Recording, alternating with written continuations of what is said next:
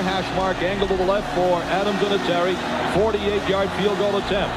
Set to go. Snap, ball down. Kick up. Kick is on the way, and it is good! It's good! It's good! Out in the ninth inning, here on the banks of the Mississippi River, the Red Sox need one more out. Swinging a ground ball, stabbed by Polk. He has it. He underhands to first, and the Boston Red Sox are the world champions. For the first time in 86 years, the Red Sox have won baseball's world championship. Can you believe it? Man, I'm so hyped right now. Anything's possible. Anything's possible! Get the duck boats ready! Get the duck boats ready! After 39 long years, the cup is back home! The Bruins are 2011 Stanley Cup champions! And Bergeron on one-timer! Save Reimer! Rebound loose on the top of the crease! Richard score! Bergeron! Welcome, everyone, to episode 35. Yes, 35. I'm just making sure. Of the Loudest Sports Show. Right, you can count. Brought to you by the Dorkening Net. Well, I don't have anything in front of me. Like, I'm just making sure I wrote the right thing down. It is late, and we've been going all day. Welcome to episode 35 of the Loudest Sports Show, brought to you by the Dorkening Network and sponsored by Deadly Grounds Coffee. I'm your host, Patrick Rahal, but you can call me Patsy the Angry Nerd. And we are here, of course, in the Pat Cave. And we are coming to you live in front of a taped audience. Not really. We're live. The audience isn't taped. By the time you hear us, though, we'll be taped, and you'll be live, so everything will be switched around. But I'm here with my co-host on the show, my co-host in life, Slash's the Ice Queen. Bruins won! Again! They are up 3-1. I'm so happy. I am so excited. And this one, I'm glad it didn't come down to a one-goal game. I'm glad that they just absolutely just annihilated them. Took it to the Caps all day. And the only goal that the Capitals scored, the only reason they scored it is because Connor Clifton, again, got in the way and tried to make a... Was it Connor Clifton I'm sorry, or was it Brandon Carlo? Brandon Carlo made a terrible play. And he's been making a lot of those. And kicked the puck past Tuukka Rask into the net. I mean, like, his intentions were good. He was trying to deflect the puck, but unfortunately he deflected in the direction that he didn't want it to deflect to, right. And it went right in the net. It was wide open behind. And Ovechkin got the goal. Yeah, because Ovechkin shot it, and it literally kicked off of him. Because he was behind Tuukka, and so Tuukka, like, the goal was wide open behind him. He was like, "Oh, I don't need to worry about this because I have my defender behind me. He'll be good. My awesome defenseman." And he just did the bad thing that was not so good. Well, we're gonna talk more hockey in a few minutes. We have a lot of hockey talky to talk Patsy, about. What is our opening face-off question for today? Our opening face-off question. This is one that I really hope the folks at home want to chime in on. Because I'll be interested to know what they think as well. So you can get those answers into us either in the Facebook group or the Loudest Sports Show at gmail.com. Who is the best athlete that shares the same first name as you? Now, for you, that's a little difficult because while your name is Slashes, for real, your name is Ashley, and you spell it unconventionally. Right. So my I don't go by my government name typically. Pretty much only my mother and coworkers who I'm not friends with call me that. That's true. At this point. So I usually go by Ash or Ashes, or in this case, Slashes.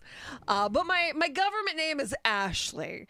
And I was an Ashley in the 80s, and Ashleys in the 80s had a, when you think of Ashley in the 80s, you think of a very particular person, a specific type of girl, and that just wasn't me. So I kind of went the Spinelli route. If you're familiar with the cartoon Recess, Ashley Spinelli just went by Spinelli because there's the group of girls, like the clique called the Ashleys, Oh my God, we're the Ashleys. And she went by her last name because she didn't want to be associated with them, because apparently if your first name was Ashley, you had to be in the Ashley clique, and she wanted no part of that, so she went by Spinelli. So I go by Ash or Ashes because Ashley is just, it's whatever. I mean, like, if your name is Ashley and you like your name, good for you. But and because my parents just had to be difficult, my name is spelled Ashleigh, which is a little more common now, but back in 1985, not so much. So I was the kid who never had the, personalized accessories and stuff, because I had the blank one, like number one kid, or, girl You power. tried. Yeah. Participation trophy.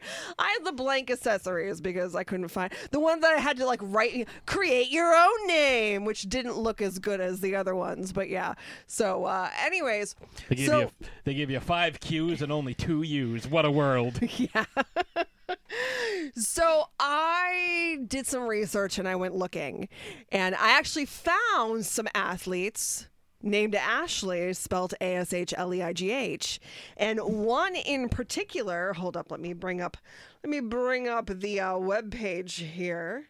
I saved it from earlier when I was doing some research. So her name is Ashley Johnson, and she plays water polo. Okay. And the reason why I chose her is because she was on the 2016 U.S. Olympic water polo team. She's a goalkeeper, and they won the gold. Nice. So, celebrated athlete. See, she's pretty young too. She was born in 94. So she's 27. Let me see. Olympic experience. Yeah, she was. She won the 2016 gold medal. She most recent 2019 world champion. She won the gold. So she participated in the 2019 World Champions. She also participated in 2015, and that year she won the gold and was the MVP. See, I strenuously object to water polo because I think it's incredibly cruel to the horses. Oh no, you're confusing that with Marco Polo. No, Marco Polo was the guy who was looking for spices. Spices. For me, it's a little easier. Do you have any other ones that you want to add? No, she was it. She was the one that stood out the most. I know there's a snowboarder with that name, and she also has pink hair. But for the life of me, I couldn't find her. I couldn't track her down. I did not find in my research. I found like a South African bicyclist. I saw that. And she's done some stuff. Not really anything else. I mean, they wanted to say like, oh, here are other athletes named Ashley, spelt the conventional way. But I was really sticking it out for spell it my way. So water polo. So water polo. I have Marco mine Polo. are a little better. Well, but me. I have a Patrick. Your name is Patrick. Hello, No, Krusty this is Krab. Patrick. No, this is Patrick. Obviously, I could go a couple of different sports. I mean, the easy one would be Pat Mahomes. Like, there's one who's right that there. guy? Yeah, he plays for the Chefs. Also, Patrick Ewing. Patrick Ewing in basketball, which was great because I grew up watching him and I liked watching the Knicks. Patrick Kane. Patrick Kane was going to be the second one I chose. And for baseball, I'm going to go with Patrick Mahomes, who played for the Royals and is the father of Patrick Mahomes. Seriously? Wait, so Patrick Mahomes from the Chefs is a junior? Yes. His dad played for the Royals, and I believe he was also drafted by the Royals, and that's part of the reason why he can throw the way he throws. Like, he has all those unconventional throws, like, from, weird angles. So he probably learned how to play baseball from his dad. He learned how to, but and he then, was good at both. translated it Well, to no, it's just football. one of those kids, like, in high school, you play every sport. Like, there was a kid that I played against in high school who was an all-star in baseball, an all-star in football, pretty good at basketball. And he had a choice of, I think it was going to Clemson for football or Florida State for baseball, but he ended up getting drafted by the Red Sox, named Rick Asadorian. He was drafted by the Red Sox. He never played for them, although he did in the high school World Series. They played it at Fenway, and he hit a home run out of Fenway over the Green Monster. That's pretty cool. This kid was fucking good. And, well, I don't know if it's that he was really good or it's that he was a big fish in a small pond. But, I mean, he was, as far as football goes, but he was drafted by the Red Sox, so, you know, he ended up in the AA system. He ended up getting traded to the Cardinals. Like, they turned him from a pitcher into an outfielder or an outfielder to a pitcher. I forget which. But it was just, he never cracked through, but still, like, he had scholarship offers to big schools for both football and baseball. And, you know, again, drafted by the Red Sox. So, very cool. But yeah, there was another kid that got drafted. He played for Auburn. He got drafted by the Athletics. He was really good. And a kid who actually played baseball. He was a pitcher at Quincy, where I went, Quinsigamond Community College. He was a pitcher. He ended up winning a World Series with the Yankees, Tanyan Sturtz. Yeah, he was very good. Oh, that's not charging because the thing's not on. Oh, wow. Here I am looking like, why isn't my phone charging? I know. Well, everything else is on. Yeah, I have a bunch of stuff. I have a bunch of stuff plugged into different surge protectors all over the studio here. And if I don't turn a specific surge protector on, nothing charges. So I should have noticed that with the computer, but the computer's running great. Here I am thinking I'm stupid. Well, I've got the computer running. It's got 9 tabs open. It's got the program that's recording this podcast, and we've got the Memphis Golden State game on a second monitor, all running off this computer. This computer is amazing. So yeah, those are my picks for. I was able to pick one in every sport because I have a much more common name. Yeah, you have one of those. Common. It'd be like if my name was like Joe, like there would have been a way more. John, Jeff, like even like Phil, like I could come up with a bunch for Phil, like. Or if my name was Stephen, obviously I'd go Steph Curry. But we want to hear from you folks. Let us know, because I'm sure there's a whole bunch. Or if you have like a unique name that not a lot of people have, or a spelling that not a lot of people have.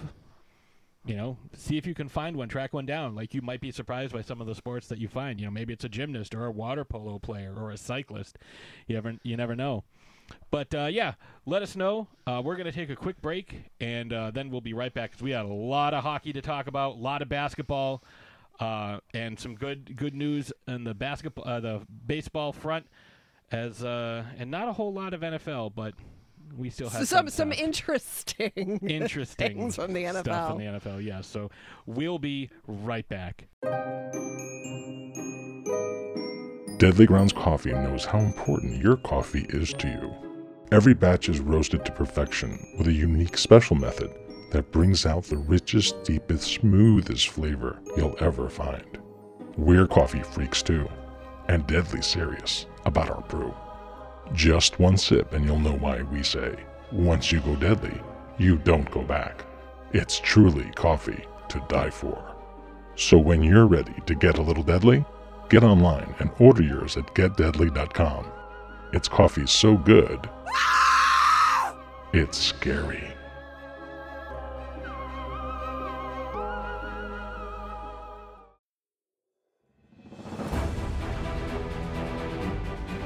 In a world swarming with boring, predictable awards shows, one will separate from the rest, rise above and unite the podcasting realm in a testament to the outstanding achievements of the community.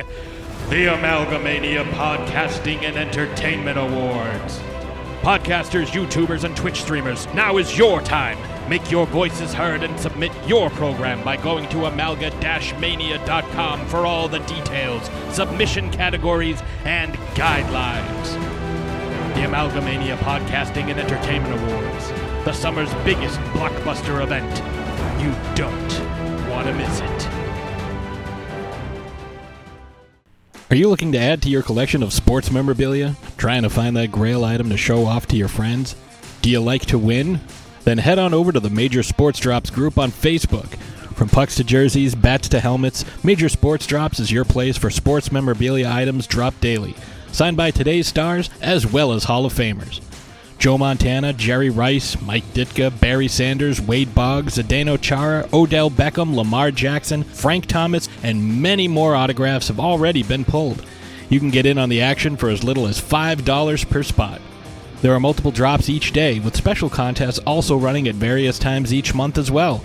So join the Major Sports Drops Facebook group and get in on the action today. This is Patsy the Angry Nerd, and I'm here to tell you about Slip Sports. All new clients for this online sportsbook receive $100 in free play just for signing up. From the casual players to the high rollers, everybody can take advantage of this offer and the live betting, online casino, horse racing, and more. Sign up with the Threema app and send a request to basketballjones@post.com to get started. Tell them the Angry Nerd sent you.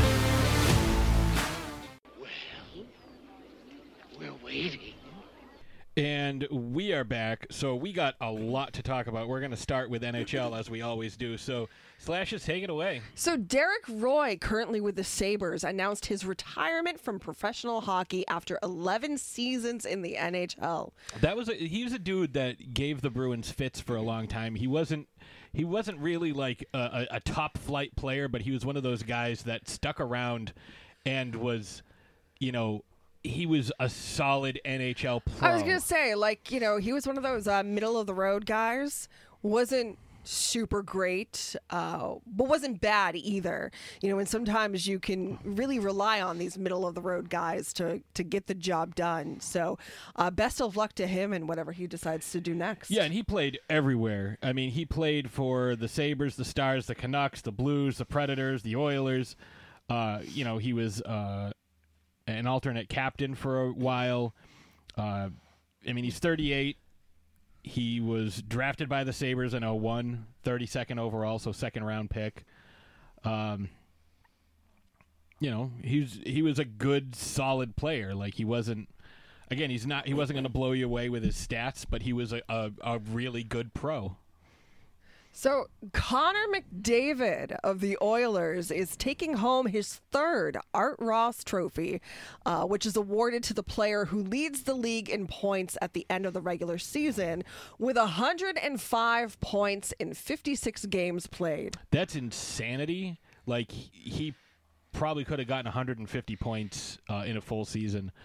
But, and just to kind of go on a little bit of a side tangent, this is why I like the NHL, because in so many other leagues, or especially baseball, and I've had this argument with lots of people, the NHL and the NFL have separate awards for outstanding offensive players. So we have the Art Ross Trophy for the most points. We have the next thing we're going to talk about, the Rocket Richard Trophy for whoever scores the most goals. Usually it's Alex Ovechkin, although last year... He shared the dual duties with Pasta. Yep, they both had 49 goals. Oh, we just had a couple more games. Well, I mean, if we had a couple more games, if Pasternak, he did have some downtime due to injury... Yeah, but if they played the 10 more games, he probably would have scored at least one more, and he might have won it outright. Although Ovechkin might have won it outright. You never know. But neither here nor there. The NFL has Offensive Player of the Year, who is not always the MVP. Very rarely is it both. Because you can give a guy, like, this guy had an outstanding season. He, like Derrick Henry rushes for 2,000 yards. He's the Offensive Player of the Year. But he's not the MVP. He could have been, but he wasn't. in baseball. It's like, wow, this guy's the best. Okay, he's MVP. Oh, his team finished 900 games out of first, and he's never made the playoffs. Oh, that's okay. He's clearly the most valuable player. I don't like that. They do have the Silver Slugger, but that's given to the best offensive player at each position. They should have a specific award for the best offensive player, and I've come up with what it's called, because all they care about is wins above replacement or WAR. That's the only thing that they care about when it comes to, like, there was an argument at one point where Miguel Cabrera won the Triple Crown, which means he led the league in batting average, home runs, and RBIs. And people were trying to argue, and they went to the playoffs. The Tigers went to the playoffs and were a force to be reckoned with. I think it was 2013 where they fell to the Red Sox in the American League Championship Series. And the Angels were watching the playoffs, and there were people actually arguing, no, Mike Trout is more valuable. He should get the MVP because he had a higher WAR. But, like, his team was shit regardless, whether he was playing or not. Right. So it's like, yeah, he had a higher WAR, but how is he more valuable than Miguel Cabrera, who won the fucking Triple Crown, and his team is in the American League Championship Series? Like, how would you even come close to saying that he's the best? So I came up with an idea. I was trying to sleep the other night, and I couldn't sleep, and I came up with it. It's called the award. It's the annual wins above replacement dominator. So whoever wins, has the highest WAR, gets the award. Annual wins above replacement dominator. Award. So the award. Okay, well, you get in touch with whoever you need to get in touch with at Major League Baseball. I will get on the horn with... Ooh, that was a nice defensive move. Okay, so we're watching this game, and some of these guys' footwear are just absolutely fabulous. Well, this dude, I don't even know who it was, but this dude for Memphis just pump faked a guy for the Warriors who jumped into the friggin' third row trying to block his shot. He kind of pump faked him, then just went up for a layup and completely bricked it. But that's, again, neither here nor there. But yes, Connor McDavid taking home his third Art Ross trophy. Very impressive. He probably won't be MVP. They still haven't announced the MVP yet. No. Or MVP candidates, I'm sorry. But, you know, the Art Ross trophy, the Rocket Richard trophy, the Jennings trophy, those are all, like, there's no, we need to have a ballot to see who won. The President's Trophy, these are all trophies given out based upon stats. Yeah, and something that you cannot argue. Right, who led the league in points? It's like, well, he had 105. Yeah, but Brad Marchand had 63, and, like, he was really good. Some of the other awards given amongst MVP, the NHL. Norris Trophy, Rookie of the Year. Right, those are ones that are voted upon, but to be nominated, they look into your stats and they look into pretty much everything you're playing throughout the regular season. There's a little bit more that goes into it for them to get the nominees, and then the nominees are voted on by it's usually sometimes three it's finalists. the players, sometimes it's a whole thing, but there's a little more. There's a little more gravity to it than some of these other awards. In Major League Baseball, it's the Baseball Writers Association of America, like a lot of journalists, guys that are in their 80s, 60s, 70s, 80s, who are making these decisions. I think in basketball, it's either basketball or I know in one of the leagues, it's voted on by the players and coaches and GMs, but you can't vote for your own guy. So... they do it that way. I think, the NHL is kind of like that, too. Sometimes it's the players and the coaches and the support staff. Yeah, it all depends on the award.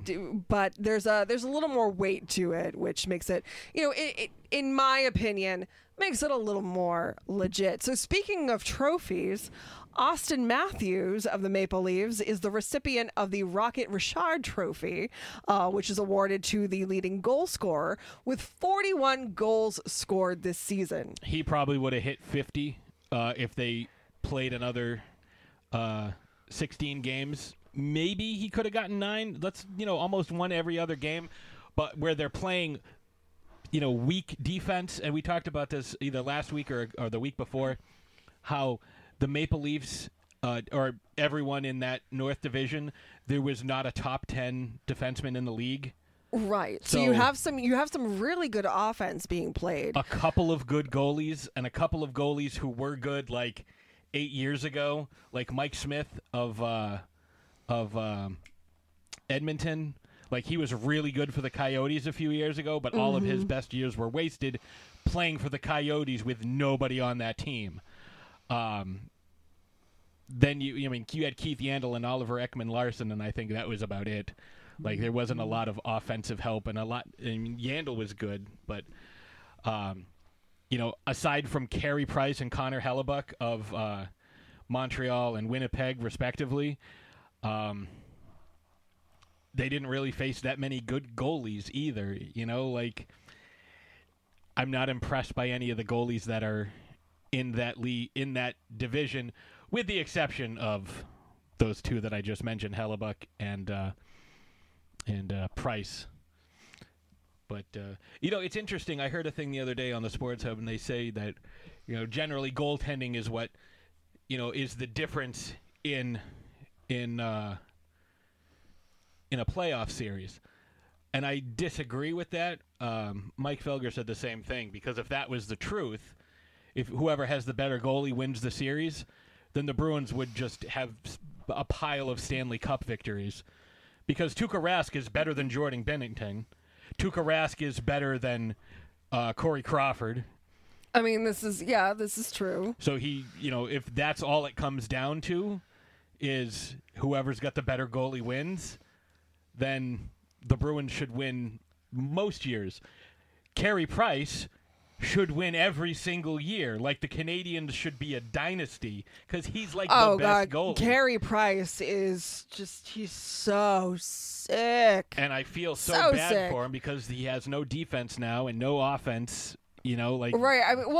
So the Canadians have been playing really well, but I also think that's Division. Well, I was going to say, I also think that's partially due to the fact of the restructuring of the divisions. And this North Division, like we said, they're good, but they're not great. I think once the North Division breaks out and starts playing other divisions in these playoffs, they're going to crumble very quickly. And that's one of the knocks against the Patriots for so long, is they were playing nobody in their division, so you'd have 6 to 8 guaranteed, or 6 to 8 guaranteed victories a year, because no, I'm sorry,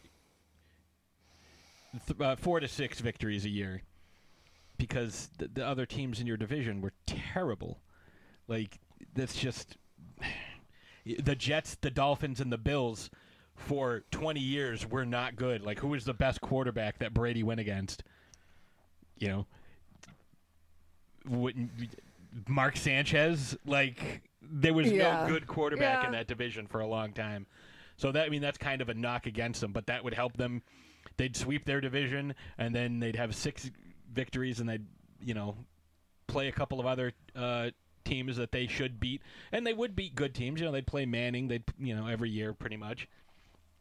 They play the Steelers, but that's one of the knocks against them. It's like, well, they kind of got it served to them on a silver platter.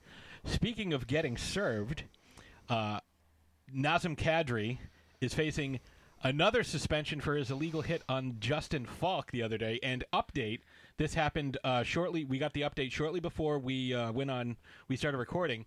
He's been suspended 8 games. Now, to give you a little bit of history of Nazem Kadri's offenses, November 15th, 2013, he was suspended 3 games for a hit to the head of Nicholas Backstrom.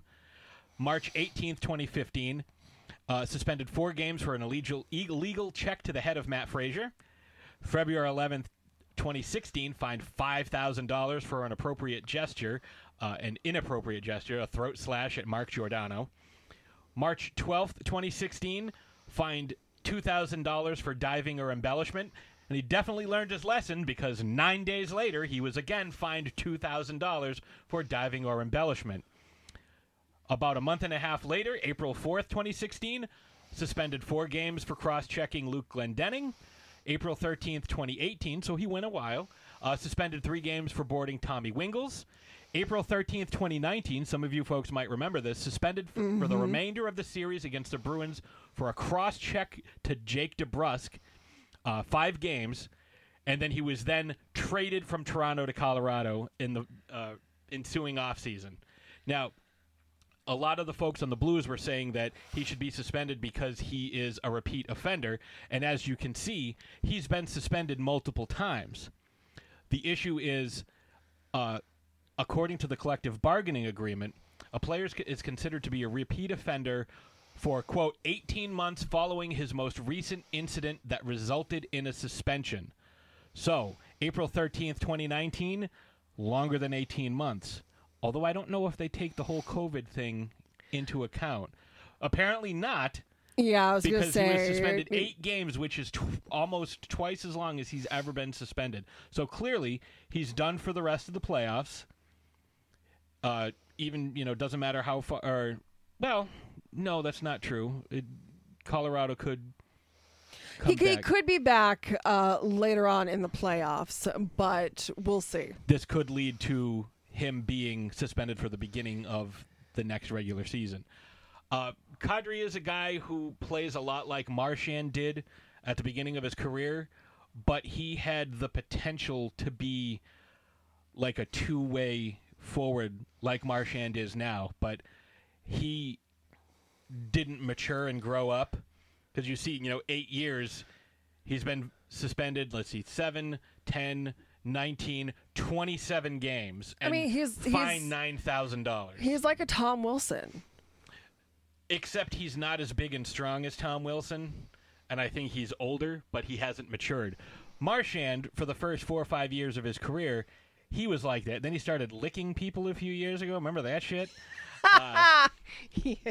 And then Bruce Cassidy was like, you know what? You need to stop that. First of all, it's fucking gross. Second of all, you don't know where they've been. I know. Imagine doing that now. Was it the Maple Leafs that he was licking? It was everybody. It was because it was during the regular everybody. season. Like somebody would get in his face and he'd lick him. Well, it's a good thing he stopped that habit before COVID happened. And it's a good thing he stopped that bullshit because he's been really important in this. He's got a few goals in this series. I still don't know if he scored that goal or if it was Pasternak. I remember, somebody issued a statement. Like, it was Bruce Cassidy. Was it? He's like, I spoke to Brad and told him to stop licking people. Which isn't something that you need to say or shouldn't be. That's something you tell your toddler. Like, we don't lick people. I told Brad without to stop their licking consent. people. So, anyways, yeah, we're just gonna leave that at that. So, let's get into some playoff talk. So, these playoffs so far have been fire. Oh my God, these games have been super exciting. Most of them have gone into overtime. It's crazy. It's been craziness. So let's talk. Currently, as of this moment, Tampa leads Florida 2-1 as the Lightning attempt to defend their title. So obviously they won the Stanley Cup last year. They're looking to see if they can do it again, which has happened, but hasn't happened in a long time. I don't think they can, and I'll tell you why.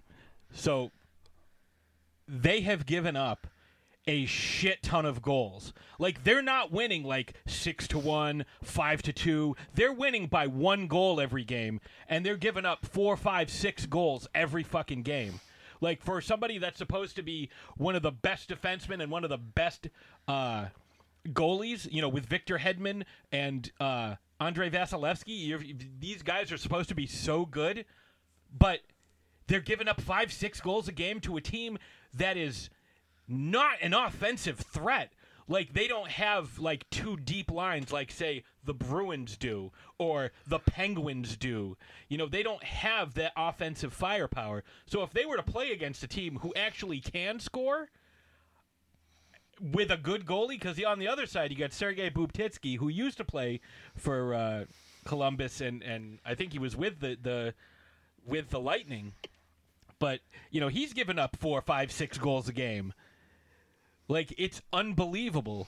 So I don't think that they can repeat if they're going to keep playing like this and keep giving up goals. Although, these guys hate each other. The last game of the regular season, they combined for, what, like 141 penalty minutes? Yes. And then they, pretty much every whistle in game 1, there was a scrum and a fight, and 2 guys would go to the penalty box, and they'd be playing 4-on-4.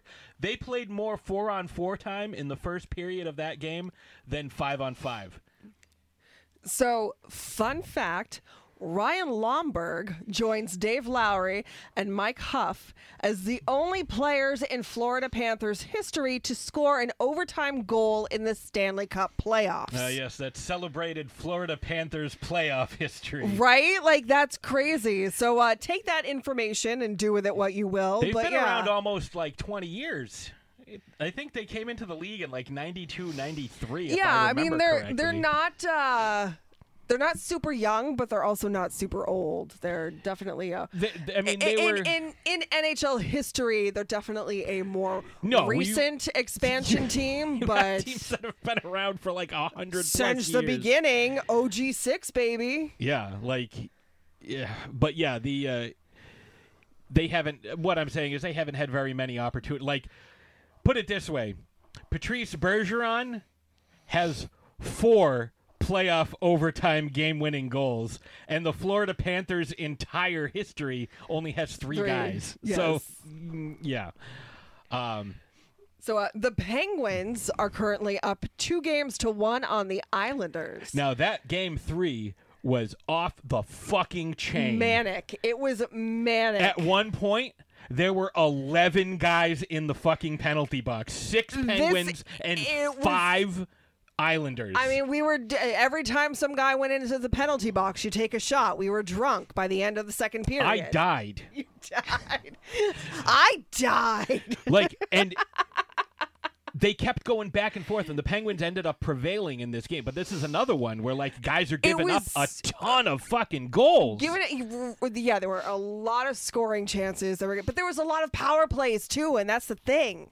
Like, you know, and they were taking advantage of these power plays and scoring on these power plays, you know, which is what you're supposed to do. Both teams were. Yeah, right, that's what I'm saying. Like it wasn't just one team dominating. It was, you know, both teams As were. opposed to the Tampa-Florida series, which is the Lightning are, like, just fucking lighting it up, literally, on the power play. Like, I think they're converting, like, 80% of their opportunities, some ridiculous shit like that. So the Canadiens traveled to Toronto to take on the Leafs in Game 1. This series started late due to Calgary and Vancouver needing to finish the regular season games. Now, I think that's bullshit because you could have... didn't matter. Right. You could have started the playoffs and for the North Division because everybody else was playing, because the way this is going, like... they just played game 1. Everybody Everyone else is is going 3 to games be in. Well, but here's the thing. So I think maybe they're hoping that everything will even itself out, because you're going to have 2 series in each division before each division starts playing each other. Everybody else, you know, when it comes to the Final Four, you know, they're going to, you know, you're going to give another team extra rest, or you're going to have to play back-to-back games instead of going every other day. You're going to have to play back-to-back in order to catch up. Potentially detrimental to somebody. And a lot of these series are not going the way people think that they're supposed to go. Like, Toronto was the runaway favorite. Like, for a while, they were, like, head and shoulders above everybody else when it came to points, and the Montreal beat them. Right, so Montreal won, and the big thing that happened was Captain John Tavares, is currently out indefinitely due to a head injury. So he fell to the ice after a legal hit, and was clipped in the head by Corey Perry. Perry said that he tried to jump over Tavares, but his knee inadvertently struck Tavares' head. Now, I saw an interview with Perry, and he is so shaken up by this. Corey Perry is a good guy. Like he, well, not only that, like John Tavares, he's one of those players who is, respected around the NHL. And Corey Perry, he was almost a Bruin. He said that when it happened, like he tried to prevent it from happening, and it happened. And he said as soon as it happened, he knew what happened, and his stomach sank, like he thought he was going to vomit on the ice. Yeah, he went over to him. Right, when he was there next to John, trying to make sure that he was okay, trying to, I'm sure he was apologizing profusely. Because Tavares, we saw him. He tried to stand up, like he got to his knees and kind of fell backwards. Yeah, it was like his bones turned to jelly. Now, for those of you who have not seen the hit, it wasn't like it's not a typical Montreal dirty play. It was he got hit, and where everybody was. Tavares, had he fallen the other way, nothing would have happened. But because he fell right in the path, it was just.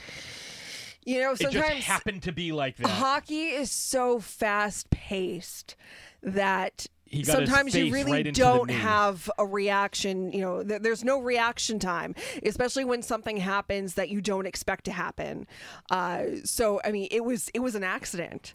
If he didn't have that visor on, he might have suffered a severe injury. I think the visor really saved him from further injury because the visor and the front of his helmet, like the crown, right above the visor, like where his forehead would be, that's what made contact with Perry's knee. Now, Perry, like I said, class act guy, former MVP of the league with the Ducks, Stanley Cup champion. Like, this is not a guy who delivers dirty hits to players. This is a guy who plays the game with class and is a respected guy, much like Tavares, except, Perry's been in the league longer and has won a cup.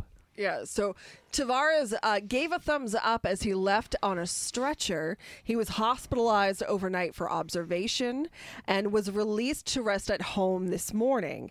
And he sent a text to his teammates to let everyone know that he was all right. Yeah, he's... Tavares is... But, obviously, he was observed by neurologists and... all kinds of medical professionals. Yeah, like a full staff. He's obviously suffering a severe concussion. He's at home resting and recovering. I'm sure that he has a long road ahead of him. We won't see him again until the start of the season, the earliest. No. Like I said, he's out indefinitely. A concussion like that takes a lot of time to heal, and we don't know if there was any other... We've seen guys end their careers for lesser hits. Yeah, I was going to say, and we don't know if there's any other vertebrae damage or whatever. Or orbital bone fractures. Or just the way that he fell. Sometimes he could have done something to his legs, to or his his knee, neck, which is what I was thinking when he was unable to stand. Yeah, that was he my got up, first. He got up off the knee. He kind of got up on all fours and got to his knees. And when they tried to get him to stand up, he kind of fell backwards. And that was just wooziness from the concussion. Well, I think It equilibrium. it looked bad. Like it was scary. It was scary. It was scary to watch. I was really fearful for him and was looking for updates immediately after. But the fact that he was able to give a thumbs, I think that's why he Corey gave the Perry thumbs up did fight too.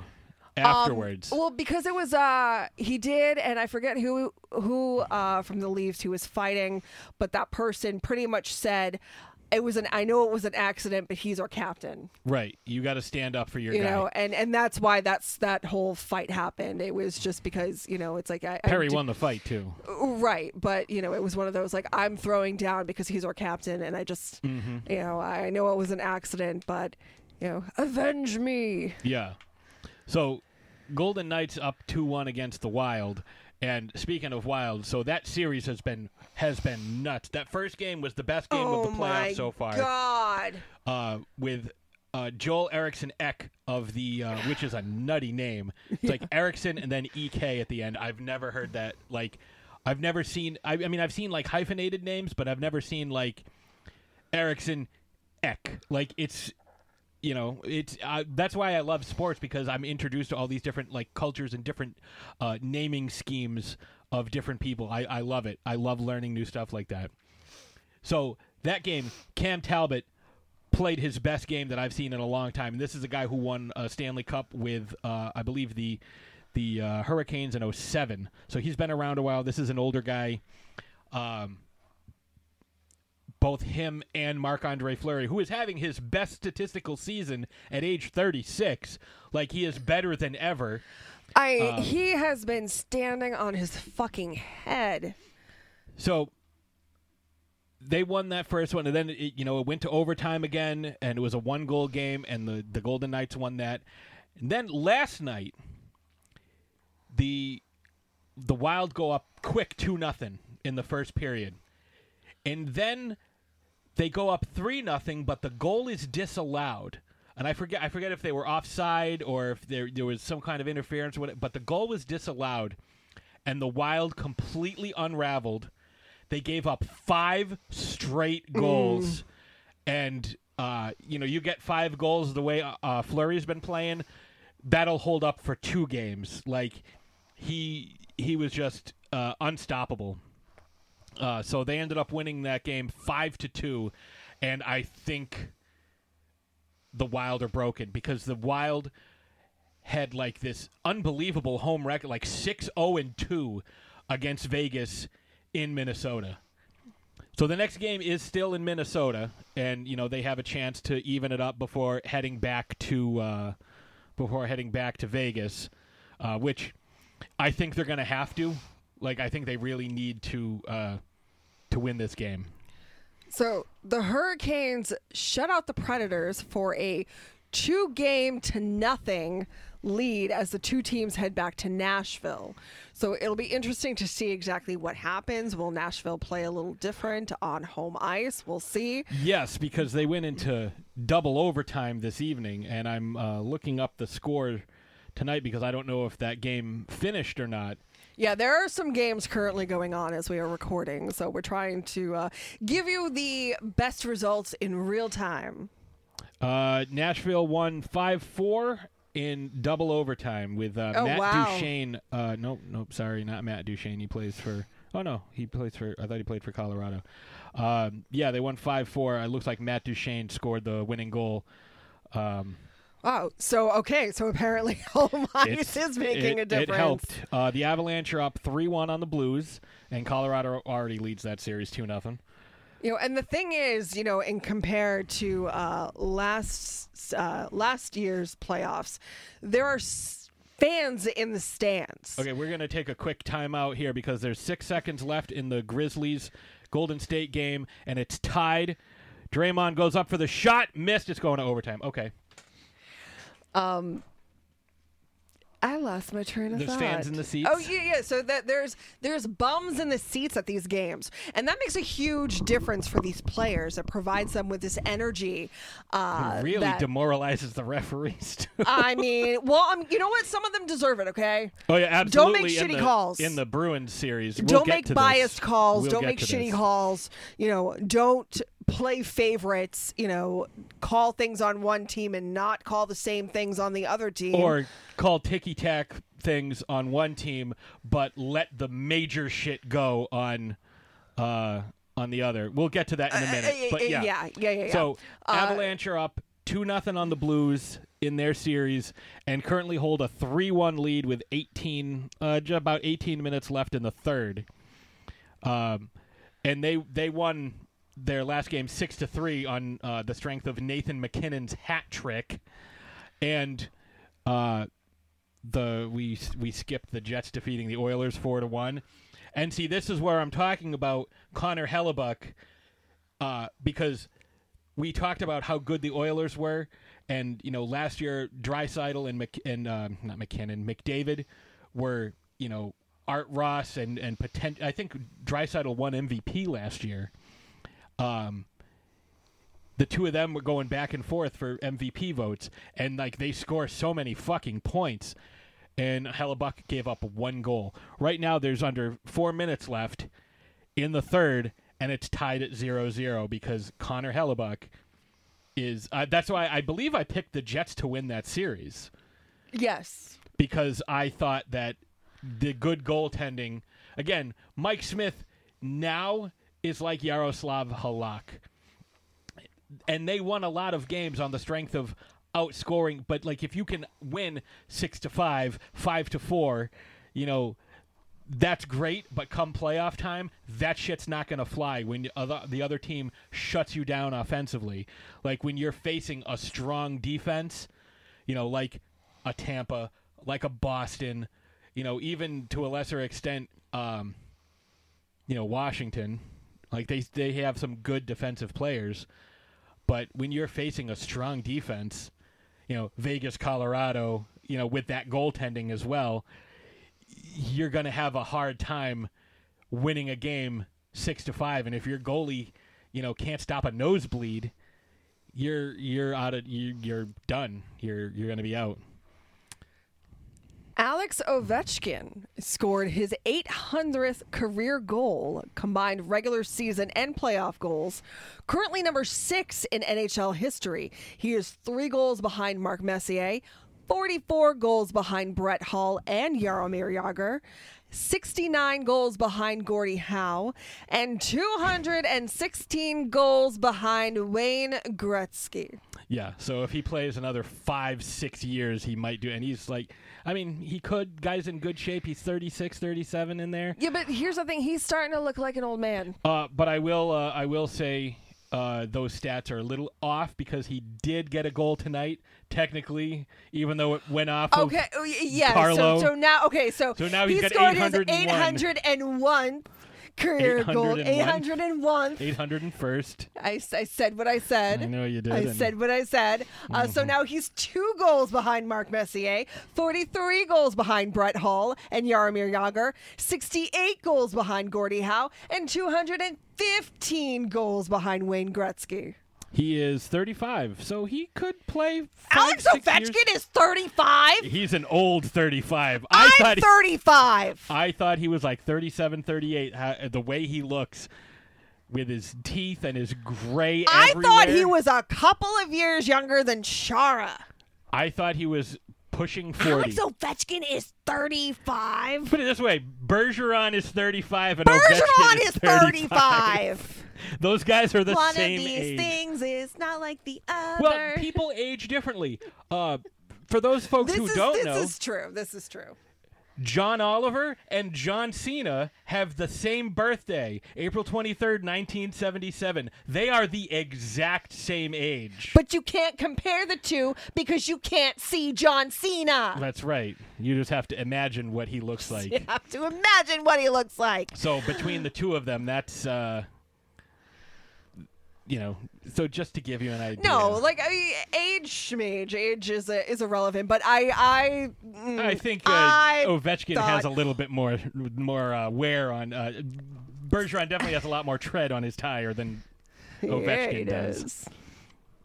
So anyways, let's get into some Bruins talk because I'm so unbelievably pumped right now. Yeah, so what's brewing? So the Bruins currently up 3-1 on the Capitals. 4 games, 4 overtimes, but 4 of those overtimes only happened in 3 of those games. The first 3 games went to overtime. The last game went to double overtime. And this game didn't have an overtime. Didn't need one. The Bruins, they kind of started the series slow, not very well conditioned. Their hustle was lacking. Coming into this game, there was a fun stat that I heard earlier today. The Capitals led for 40 minutes of the first 3 games. The Bruins led for 8. The Bruins only had the lead for 8 minutes. And in 2 of those 3 games, they didn't lead. Like, they never had the lead in the first game. They kept. They were down 1-0, 2-1, and then they lost 3-2. Game Game 2, they didn't have the lead either until they won the game in overtime. Correct. They did have the lead in Game 3.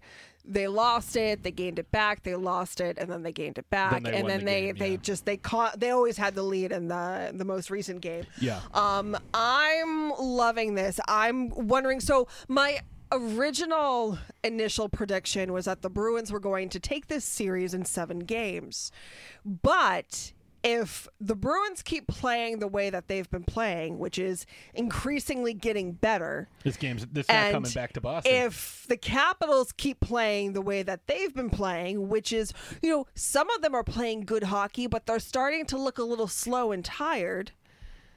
I think the Bruins are going to gentleman sweep the Capitals. And that's kind of what happened. What the Capitals are trying to do, I think, is get the Bruins off their game by, hitting and being chippy and being fucking dirty the way they are. The Capitals are playing a cheap game. A dirty game. A game that, the Capitals have kind of been playing all season because things haven't necessarily been working in their favor. Yes, they're the second seed, but they're just barely the second seed. It really should have gone to the Bruins. I mean, these teams are talent-wise pretty evenly matched. But I think the Bruins have more top-end talent. I was going to say, but I think at this point the Bruins are just a little more talented. I mean, if you look and it's starting to show. If you break it down, like the top 5 play, Ovechkin number 1. Sorry, Ovechkin is number 1. Bergeron 2. Yes. They're going to say Marchand, Pasternak, Krejci. No, Backstrom, Krejci, Oshie, Hall, Krejci, Hall, Oshie, McAvoy, Carlson. I mean, Tom Wilson can be good when he's not a fucking tool bag. Well, and that's the thing too. Tom Wilson has been kind of behaving himself. He doesn't. Not tonight. He tackled a guy, No. Just I was going to say up until this point, I think the Capitals are getting desperate, and desperation does not look good on them. They're trying to bait the Bruins into doing something stupid. Well, and that's how Marchand was playing too. The Capitals were trying to get under the skin of Marchand and trying to get Marchand to retaliate. In the first 2, he did. In games 1, 2, and they started it in 3. Game 2, Bergeron pulled him aside, and Marchand acknowledged this in the post-game press conference. Right. And said that Bergeron pulled him aside and spoke with him. He's like, and was like, you're better than this. You play a game better than this. And you are a lot more valuable to us playing the game out on the ice than in that penalty box. And obviously, I have a feeling that when Bergeron speaks to you, he doesn't yell, but he probably speaks sternly. Now, like he's disappointed in you. And that's just probably worse.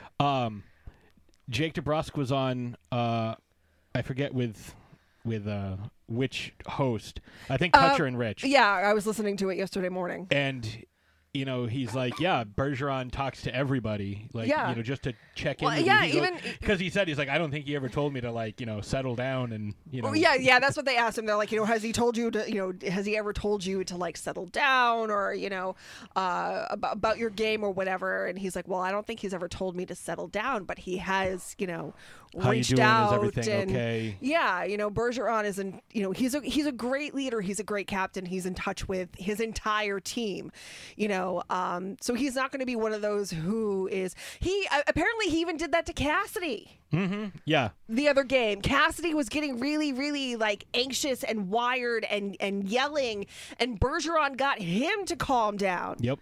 And was like, what you're doing, you're yelling. All you're doing is making your players even more anxious. You're not accomplishing anything that way. Let's just let's just focus. Let's just focus. I'm obviously paraphrasing, and it's hearsay from what actually happened. But so the fact that this captain has this way of calming his entire team and getting them to refocus. That's what a captain does. Play this game the way that it deserves to be played. So obviously, we saw that the effects of that game 3, and we definitely saw the effects of that this game. Marshy scores the game winner in 2, scores a goal in game 3. And that's the thing. Bergeron speaks to him, gets him out of his own head, gets the Capitals out of his head, and he goes and he scores the fucking game winner in overtime. Yeah, he's just been... he's been playing excellent these last 3 games. They're not retaliating. They're not...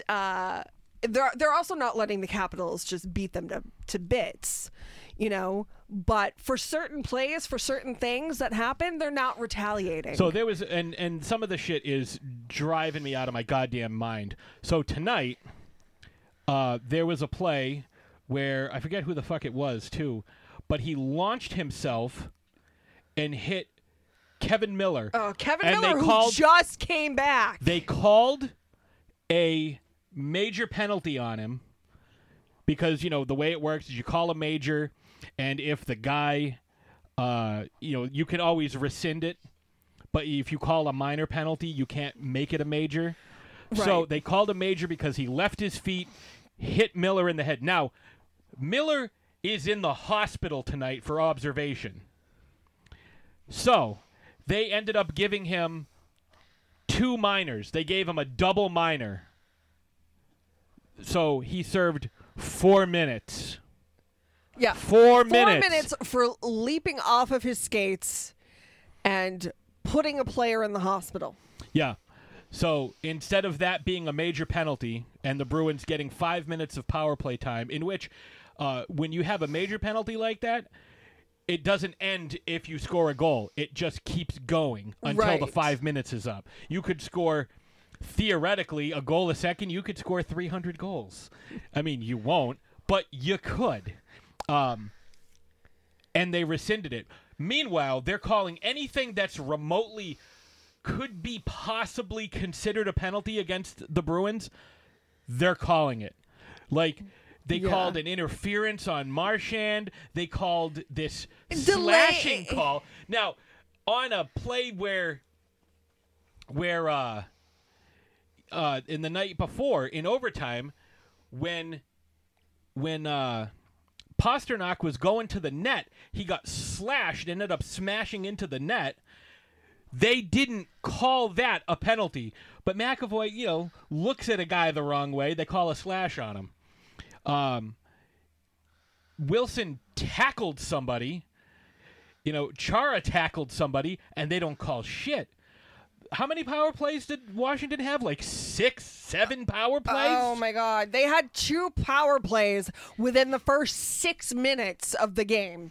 Yeah, it was ridiculous. It was unbelievable what they did. But going back to some happy news, so Rask's victory. Tuukka's win. Tuukka's win, yeah. In Game 3 was his 53rd postseason win, tying Cheevers for most postseason wins in Bruins history. Which means as of tonight, he scored his 54th postseason win, which makes him number 1. Yeah, most of our outline was done yesterday or earlier today, and we're going to record after the Bruins game. So if they win, we can talk about it. If they lose, we can talk about it. But, yeah, that was awesome. And Charlie Coyle has been named the Bruins nominee for the King Clancy Memorial Trophy. Which I don't know what... I was meant to put that. So while I look that up, why don't you read? Bergeron has played his 151st playoff game for the Bruins, moving him ahead of Chara's 150 and behind Ray Bourque, who had 180 for the second most playoff games in Bruins history. Now, Brad Marchand just played his 93rd, and I think Krejci is only a couple behind Bergeron. I think he's at like 146, 147, something like that. Or maybe even 148. So he's only a few behind Bergie. Yeah, so the King Clancy Memorial Trophy is a sports award given annually to the National Hockey League player who best exemplifies leadership qualities on and off the ice and who has made a significant humanitarian contribution to his community. So, I mean, if you recall, last episode, I think we talked about the Bruins, the team awards, and Charlie Coyle actually won the Johnny Busick Award, which was for his charitable contributions and humanitarian efforts. So it's really only fitting that Charlie Coyle is also up for this award as well. So yeah, good things coming from the Bruins. I think they're going to win the next game. If they play like this, I think the fact that them. They won a couple games ago in Washington anyways, so clearly they can play on that ice. It doesn't make a difference, where they are. I don't think the Capitals are going to come back. And I don't know if they just but there's 1.2 seconds left in overtime. Memphis is up 114-112. And they just did an inbounds play, and the guy dunked it. So I don't know what's going on here. I don't know why they didn't start the clock or whatever. They're trying. Oh, there's 1.2 seconds left. Well, it doesn't matter. They're up 4. Oh, there was a foul. That's why. Fouled way before. All right, so that's the hockey news. Which is more playoffs happening. I mean, I love this time of year so much. Oh wait, before we move on to baseball, let me quickly look and see the scoreboard for tonight. Let me quickly check because I want to see if. They won 117-112. So we'll update the playoff seedings in a minute when we get to the NBA section. But let me check the score here. Hurricanes, no, we want scores. Aw, they're all hugging each other. That's nice to see. It's going into overtime, 0-0, Jets and Oilers. Wow, okay. Yeah, so, again, good goaltending beats good offense every fucking time. That's just the way the NHL works. If you have a goalie that is head and shoulders, like Hellebuck is a guy who could be nominated for the Vezina.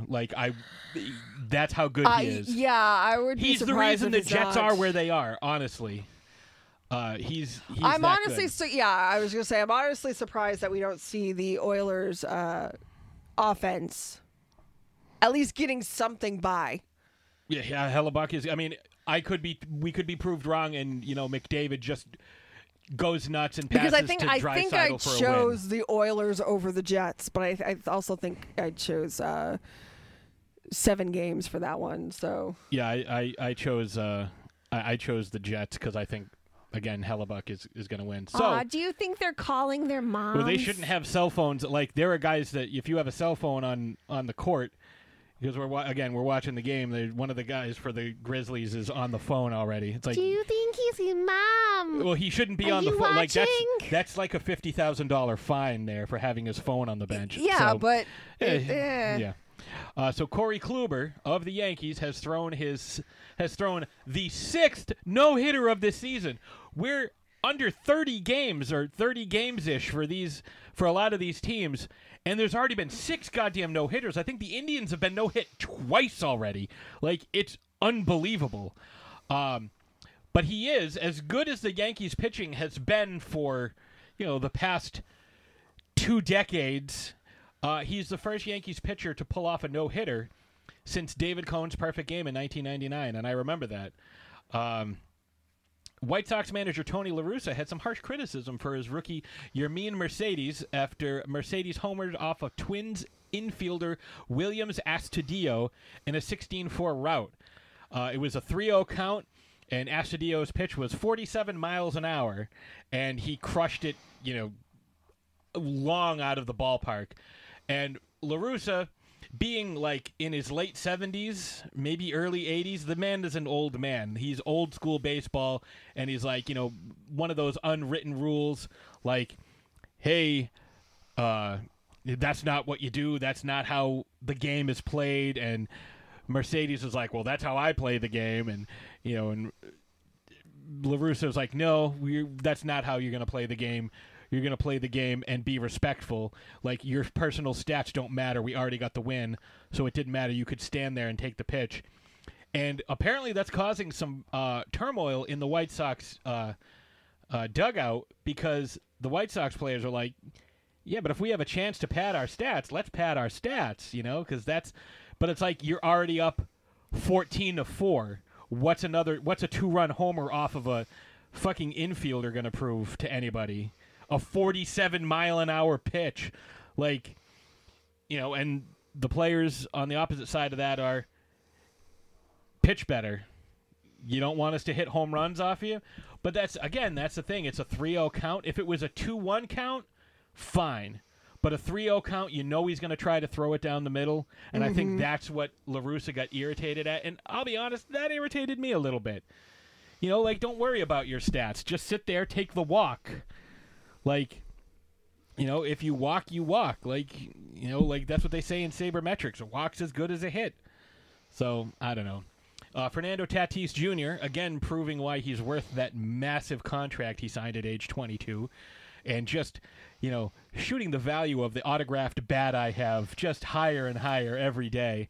In his first game back from a positive COVID-19 test, went 4 for 4 with a home run, finishing a triple shy of the cycle, and he celebrated by doing the splits, which is not something I knew he could do. You learn something every day. I did. So we have some basketball news and a basketball conspiracy theory. Ooh. Okay, so Jason Tatum scored 50 points in the play-in game to clinch the 7th seed by defeating the Wizards. The Celtics now will play the Nets, the number 2 seed, in the first round. Pacers crushed the Hornets, looking for the 8th seed, so they had to play Washington. So Washington came out and only hit 3 3-pointers against the Celtics, but then put up 143 points against the Pacers, which has led a lot of sports talk folks to believe that they were tanking because they didn't want to play the Nets in the first round. They'd rather play the 76ers, who, though they are the number 1 seed, might be easier to beat because they don't have Durant, Kyrie, and Harden. Who knows? But, yeah, and as we said, the Grizzlies hung on after. So LeBron is a drama queen when it comes to anyone coming near him.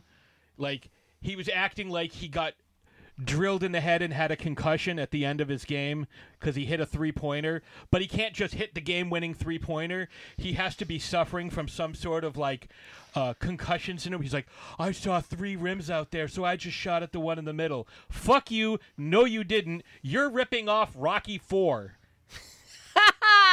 Because in Rocky IV, Rocky had a goddamn concussion, and he goes, I see 3 of them out there. And Paulie says, hit the one in the middle. And Apollo goes, yeah, hit the one in the middle. So fuck you, LeBron. Hey, LeBron, I've seen movies too. Yeah, I've seen Rocky IV as well. First of all, you didn't have a fucking concussion. And if you went back in the game with a concussion, that's a problem. Your medical staff should be fired. Your coach should be fined. And you guys should be, somebody should be suspended.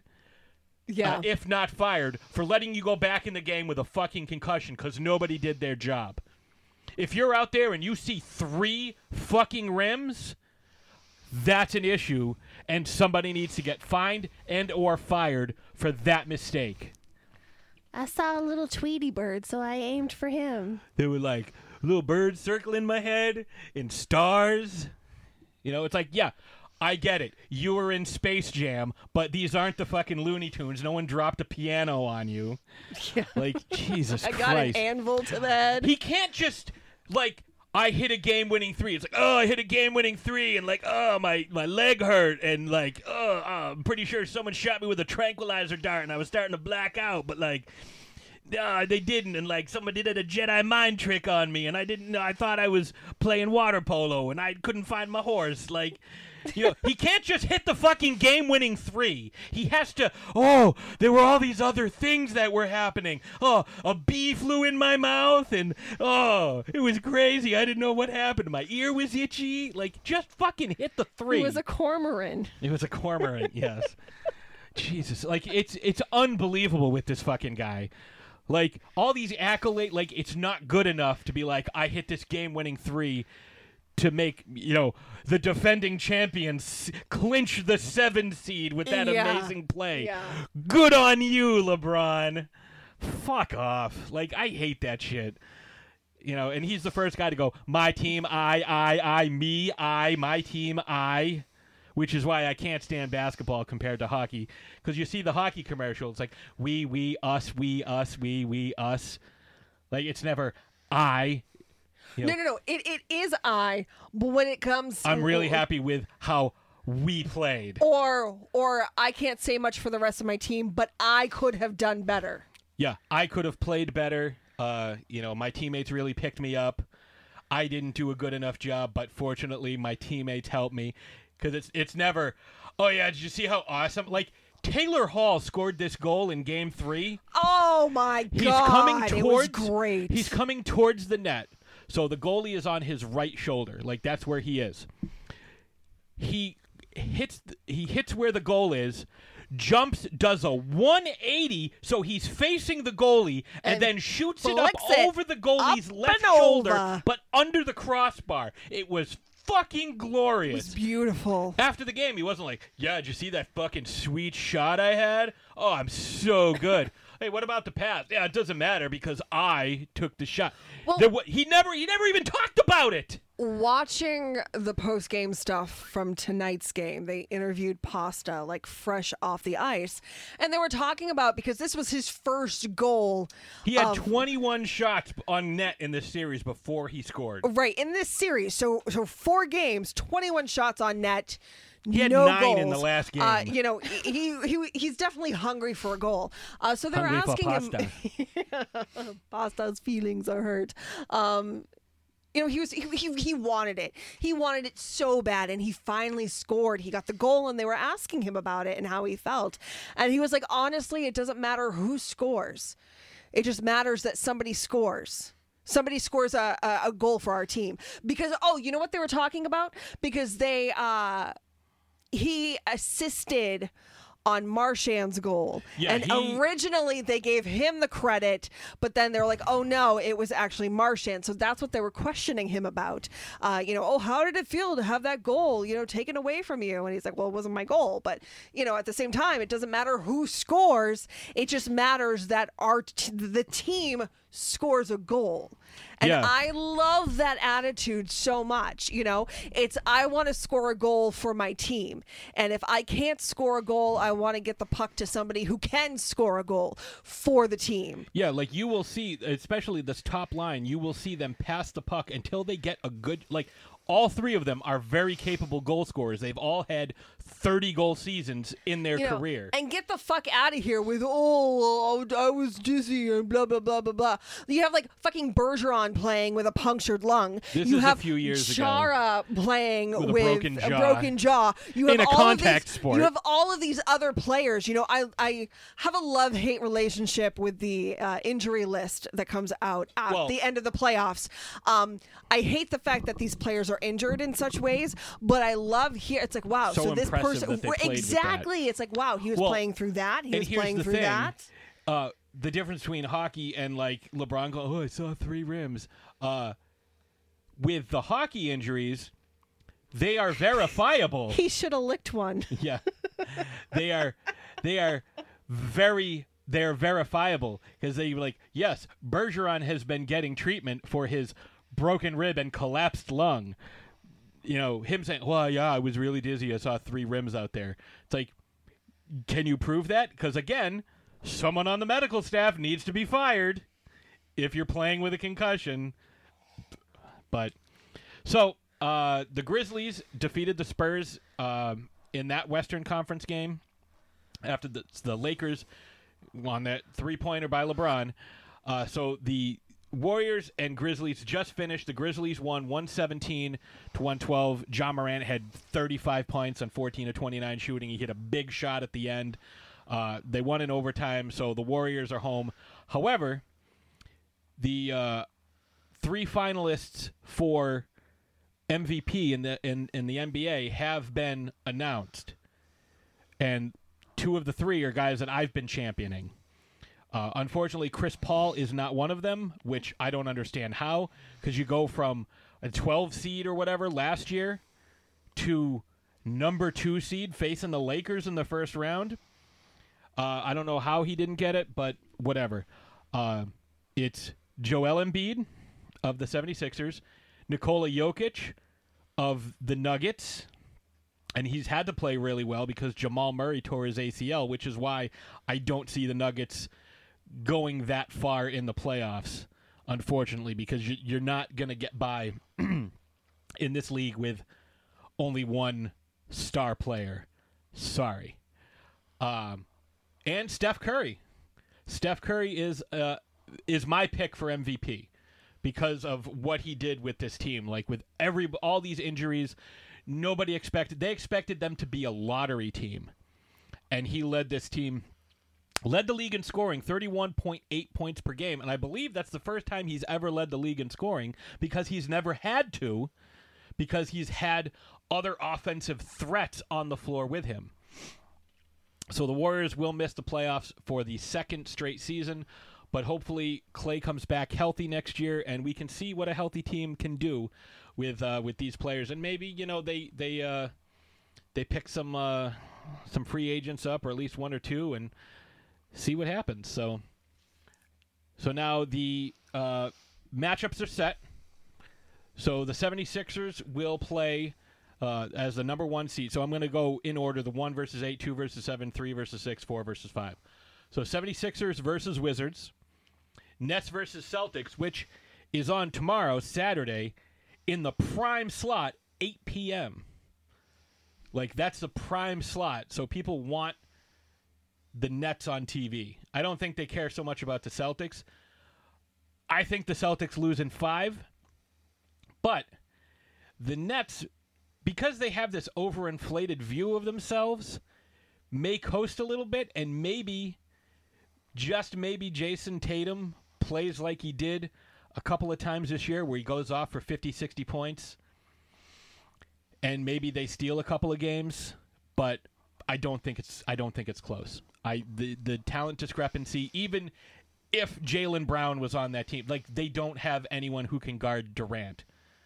Like, Durant is one of the most unguardable players in the NBA. He's very difficult because of, his size and his wingspan and his talent. Like, he can shoot from anywhere. He's very difficult to guard.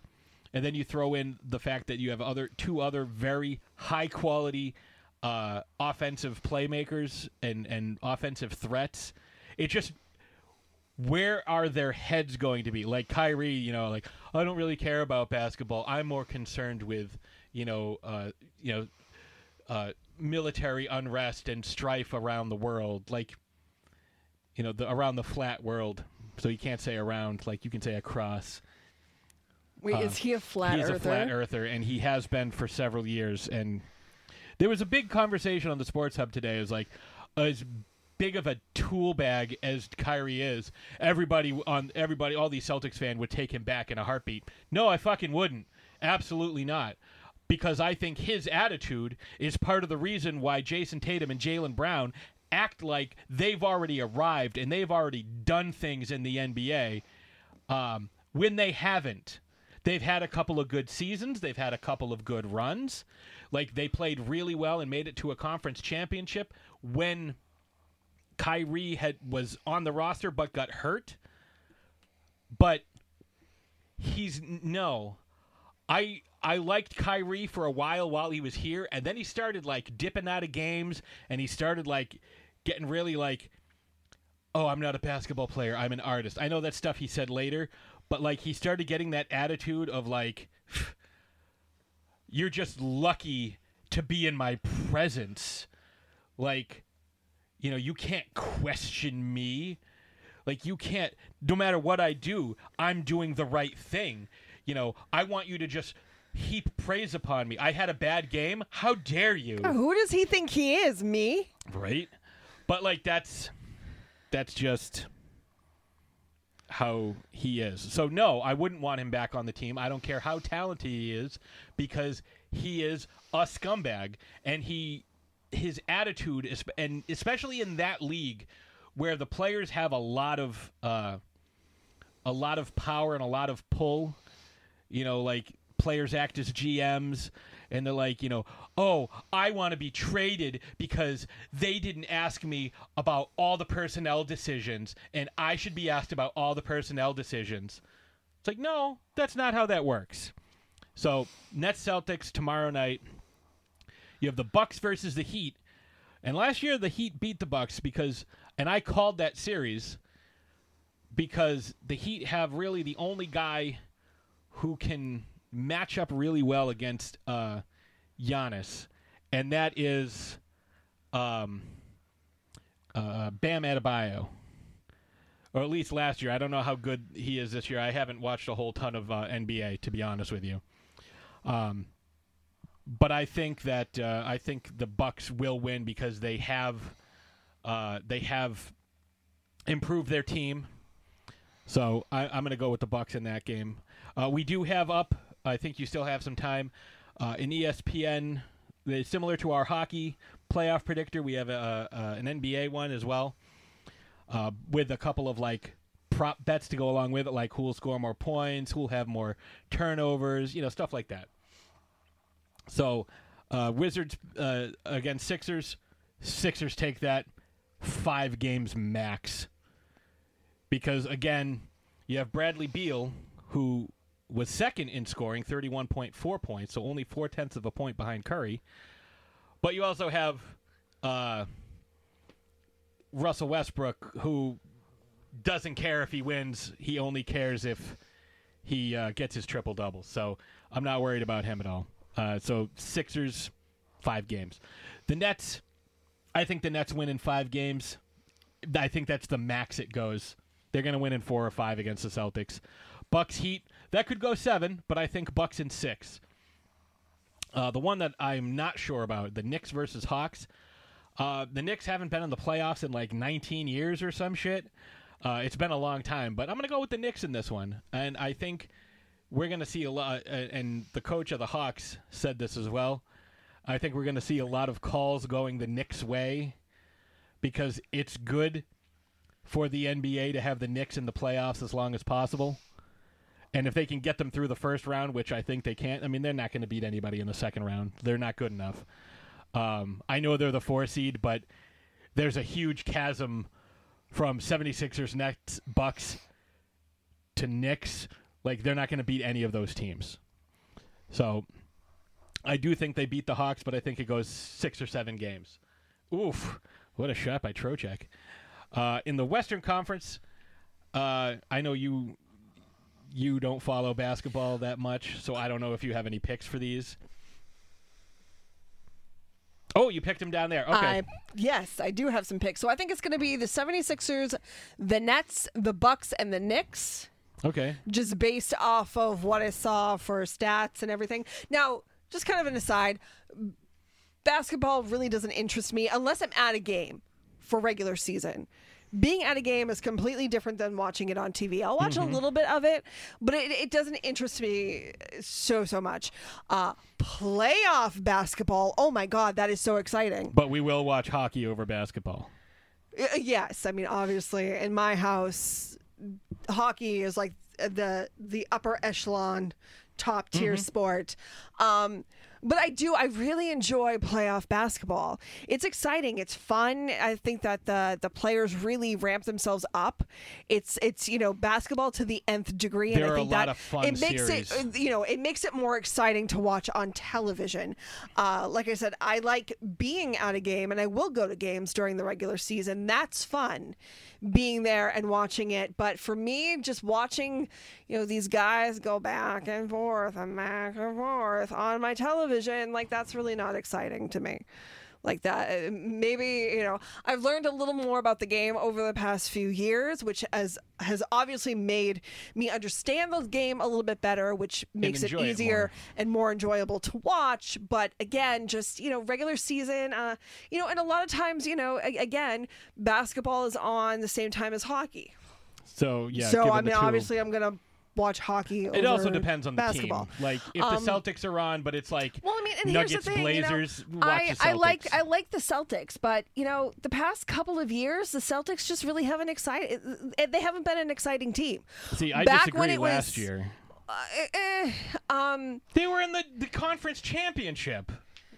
Oh, yeah, that was last year. That was last year. Yes. But this past year, and I want to say maybe a couple years ago, when they got smoked. Okay, that's what I was thinking by of. the Bucks. That's what I was thinking of. Yeah. Not very exciting. With Kyrie Irving. Back when they had like Paul Pierce and Kevin Garnett, Yeah, you're going back. They won in 2008. I know. It was a while ago. It was a while ago. I understand that. But, I was a fan back then. You liked Isaiah. I did like Isaiah Thomas. The Isaiah time, you liked that. So it's just been the last 5-6 years you haven't really been following them since Isaiah left and they kind of switched over the team. Right. I love Nate Robinson because, he was just so short and great. 5'3". So, but playoff basketball I can get into. So, like I said, I have the 76ers, the Nets, the Bucks, and the Knicks. Wait, let's go into the Western Conference one. Okay. Now.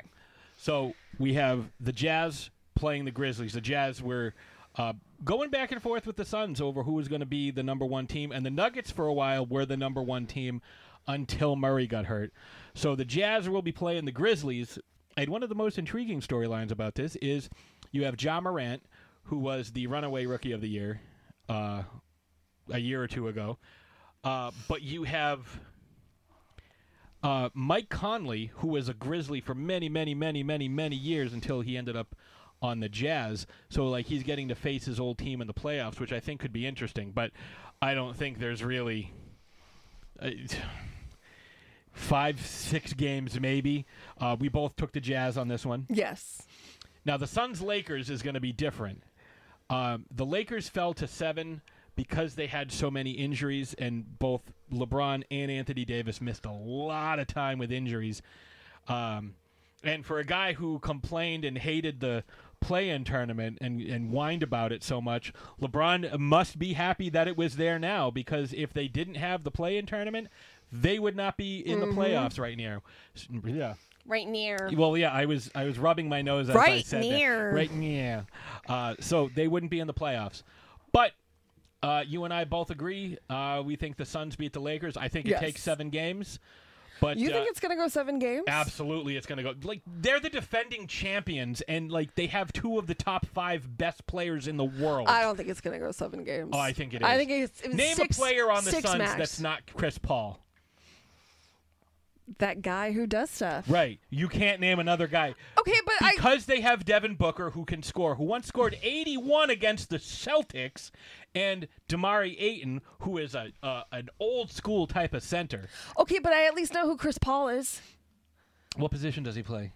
Center. No, he's a point guard. That's what I meant. So that's why he's the guy who dribbles the ball. Yeah, the guy from State Farm, Yeah. He got his brother Cliff, who's an accountant.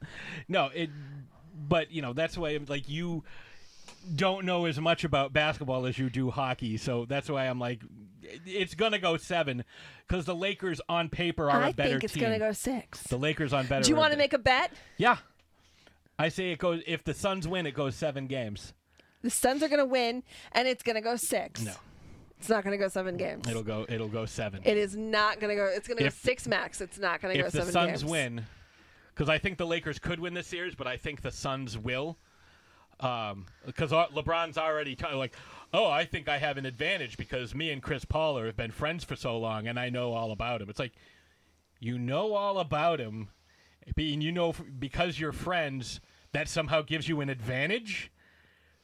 He could say the same thing. You're friends, so that gives him an advantage. Like, what the fuck are you talking about? We're friends. No, I see 3 Chris Pauls, so I hug the one in the middle.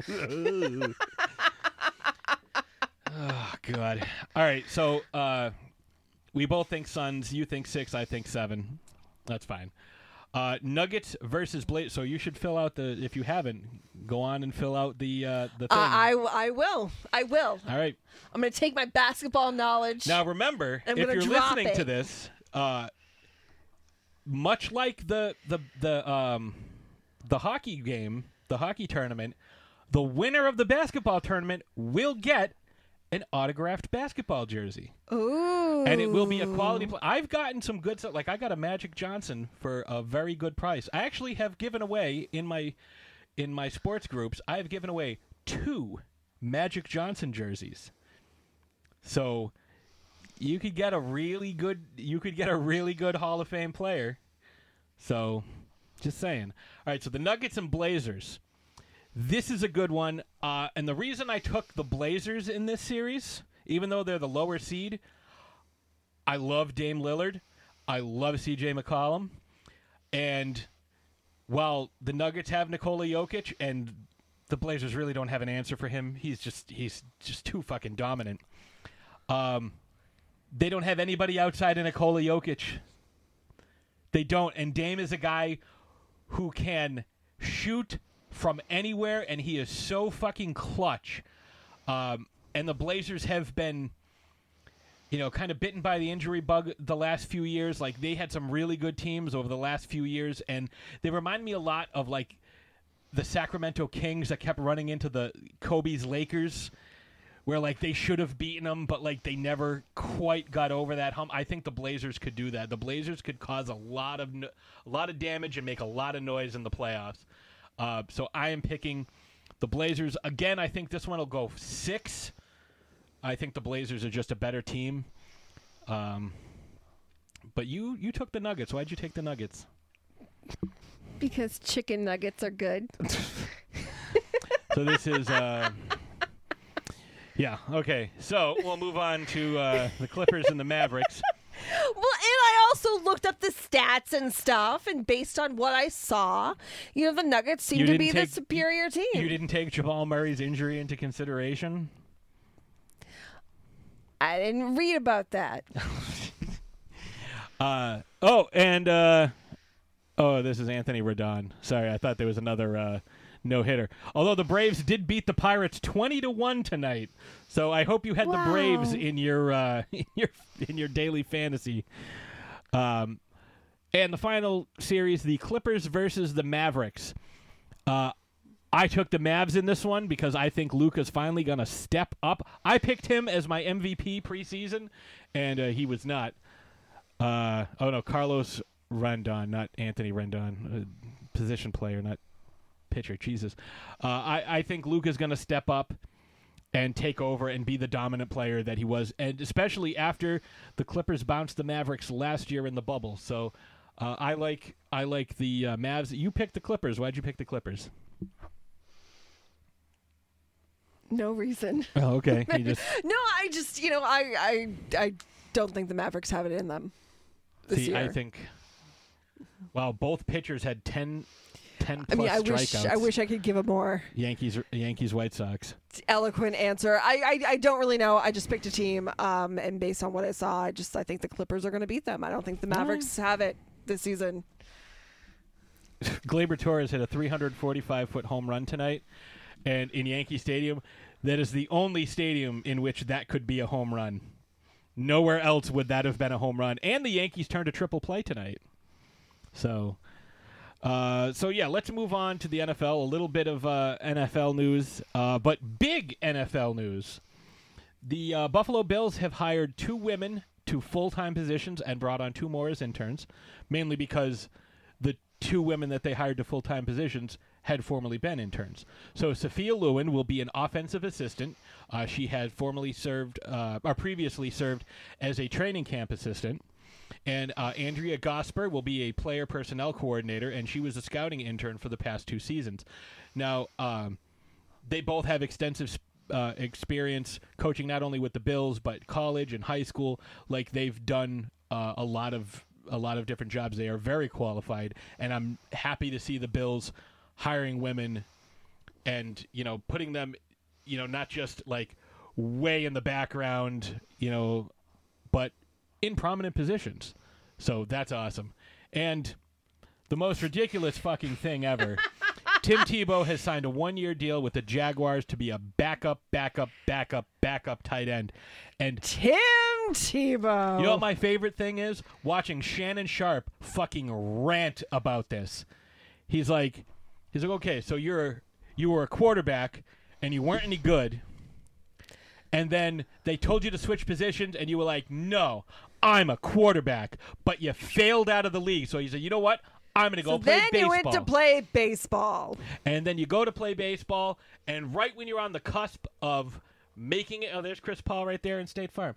Right when you're on the cusp of making it to the big leagues, suddenly you quit and you're going to come back to the NFL where you haven't played a regular season game in 9 years, but you're going to switch positions? No. It's just so apparently the coach of the Jaguars was his college coach. Urban Meyer. And he's the one who reached out to Tim Tebow. They had conversations. Tim Tebow worked out for them, and this is a thing that happened. The biggest thing that Shannon has an issue with is professional sports is supposed to be, as a player, not coach or front office or anything, professional sports is supposed to be the one place where the only thing that it doesn't matter who you know, doesn't matter who you're friends with, doesn't matter who your dad's friends with, doesn't matter who your neighbor was or who you grew up with. The only thing that's supposed to matter is, are you more talented than the next guy? Now, Shannon Sharp is a Hall of Fame tight end with 3 Super Bowls to his name. Shannon Sharp was a 7th-round draft pick who had to fight for his place on the team. He was the long snapper in college. He was the long snapper. And that's what he was saying. Like, Tim Tebow has never played special teams. He can barely throw a football. He can't catch. He doesn't run routes. Like, there's no one who has ever been like, oh, I'm going to turn from a quarterback into a skill position player. Now, there are guys who have tried, and let me take this back. Julian Edelman was a college quarterback, and he made the transition to wide receiver, and he did all right for himself. Not great, but okay, I guess. Not bad. Won a couple of games here and there. But he did that entering the league. He didn't come into the league, play quarterback for like 8 years, leave the league for 9 years, and then come back. No, he wasn't in there. I'm sorry, he wasn't 8 or 9 because Tebow's only 33 years old. So it wasn't 17 years. So he was in the league 4 or 5 years. And everyone's like, yeah, but what about that pass he threw? Oh, good. He threw one pass. One pass that, and Skip Bayless brings this up. He's like, yeah, but in the last 5 minutes of every game, like, he kept bringing his team back, and he was so good, and they were, his efficiency rating was the highest in the league. He led the league in efficiency rating in the last 5 minutes of games. And Shannon Sharp came back to him and goes, yeah, but if you're getting me into this position because you can't score for the first 55 minutes of the game, why am I supposed to be impressed that you can do it in the last 5? Where was that in the first 55 minutes of the game? Because Bayless is like, oh, yeah, he pulls you out of the fire. He goes, why am I going to congratulate you for pulling me out of the fire when you're the one who put me in there in the first place? Right, yeah. So we'll see what happens. We'll see how this goes. I don't have high hopes for him. I think he might see some playing time. No, a couple of minutes. And I think what Skip Bayless says is what's going to happen. He's going to be playing H-back, so he's going to be, doing wildcat. And they'll direct snap it to him, and they'll have a couple of goal line situations where he'll do jump passes, and it's like, that's awesome. You took what everyone is calling a franchise-altering quarterback with the number 1 overall pick, and your plan is to take the ball out of his hands and give it to some fucking guy who hasn't played in 8-9 years?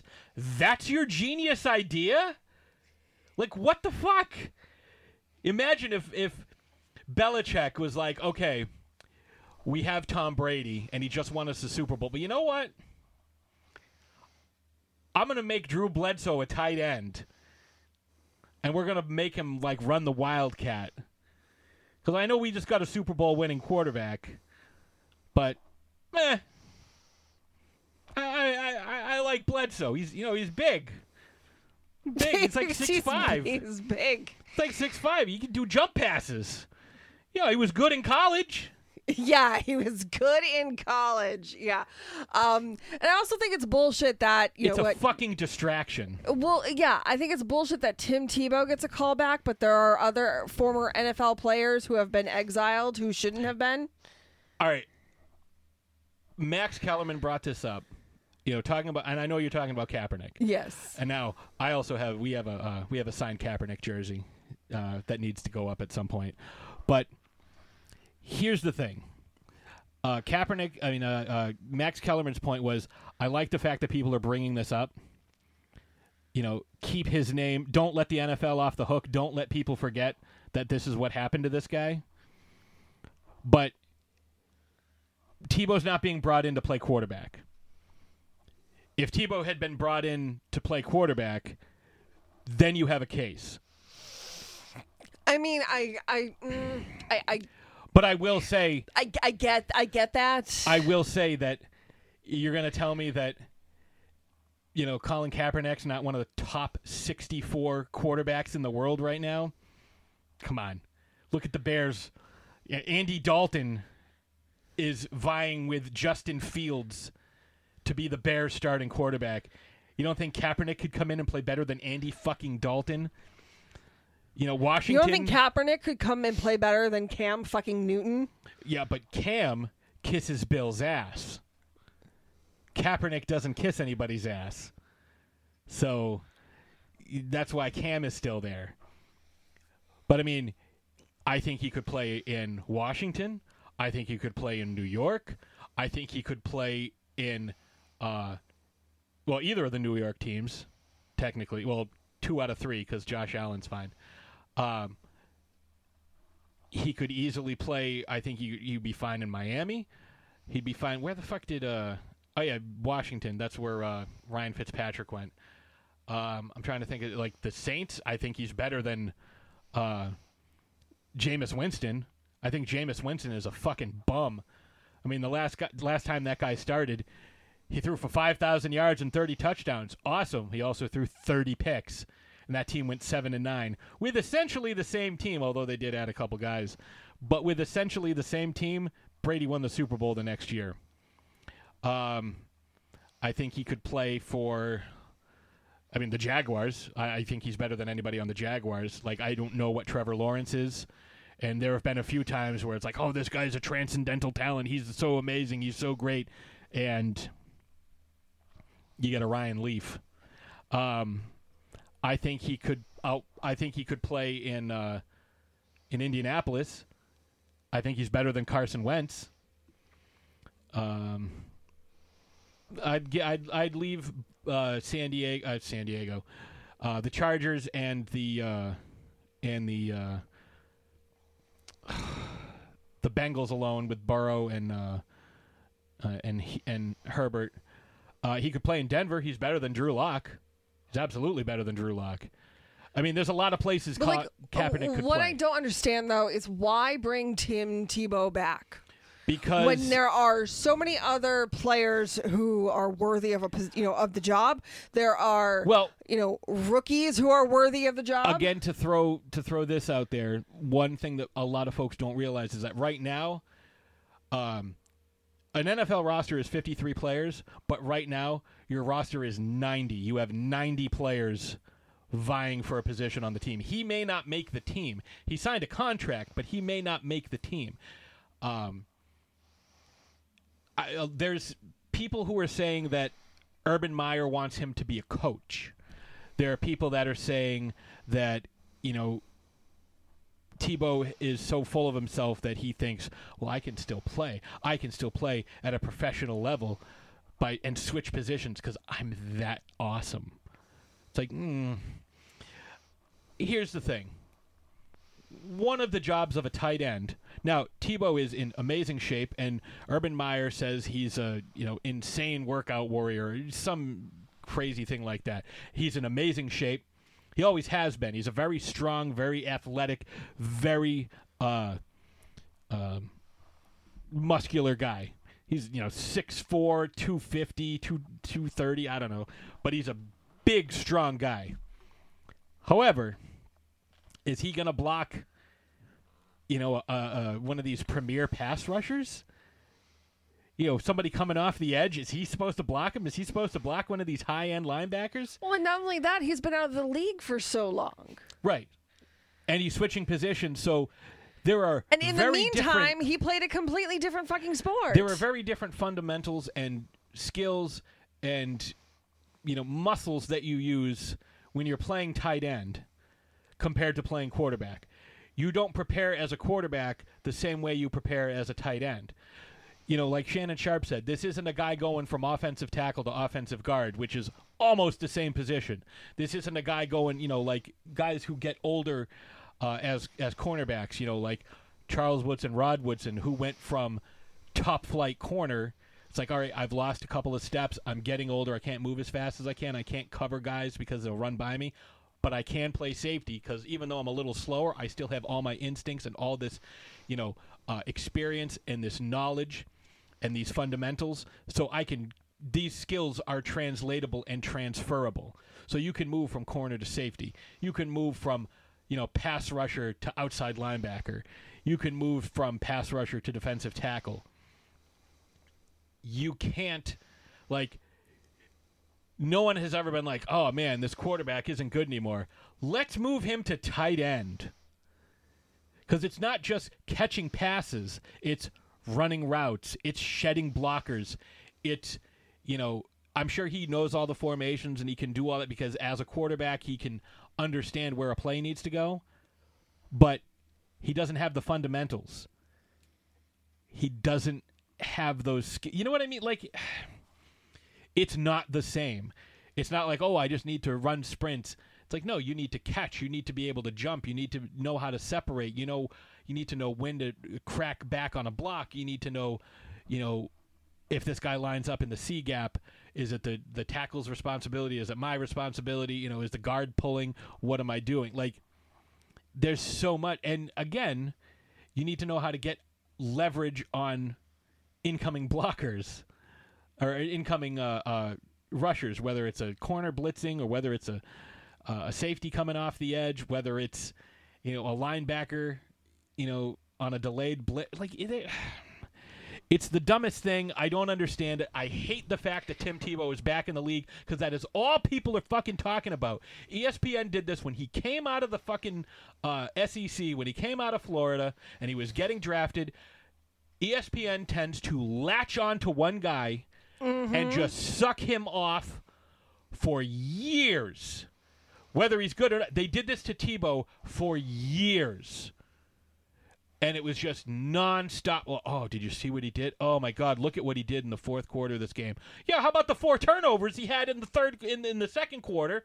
The first half of the game, he throws 2 interceptions and loses a fumble. But he came back and won the game. The only reason he had to come back and win the game is because he played so poorly in the first 55 minutes, like Shannon said. It's not impressive. Yeah. Yeah, I don't get it. I don't get it. And that's all people can talk about, and that's all people are going to be talking about heading into this NFL season. And all we're going to hear from Tebow is, well, Jesus is giving me this chance. He hasn't said any of that. So we'll and that's not the thing. That's not the reason why I didn't like him. But that's part of the reason why he's so polarizing is so many people latch on to the fact that, all he does is, he was very outspoken about his religion, which is fine. Yeah, that's totally. But, if that's your thing, cool. But, that's what people were kind of fixated on. Yeah. And it wasn't the fact that, whether or not he was a good player, because he really wasn't, but it was the fact that, and that's the thing is he's the chosen one. And when he first came into the league, he wasn't good. He wasn't a good quarterback. Yes, he played well, and he led the Broncos to a division title in a weak division, to be honest with you, at the time. There was no Mahomes. There was no Derek Carr. There was I couldn't even tell you who the quarterback was for the Raiders at that point. 10 years ago, Jamarcus Russell. They didn't have a great division. I think Alex Smith was playing for the Chiefs, maybe. I don't know. But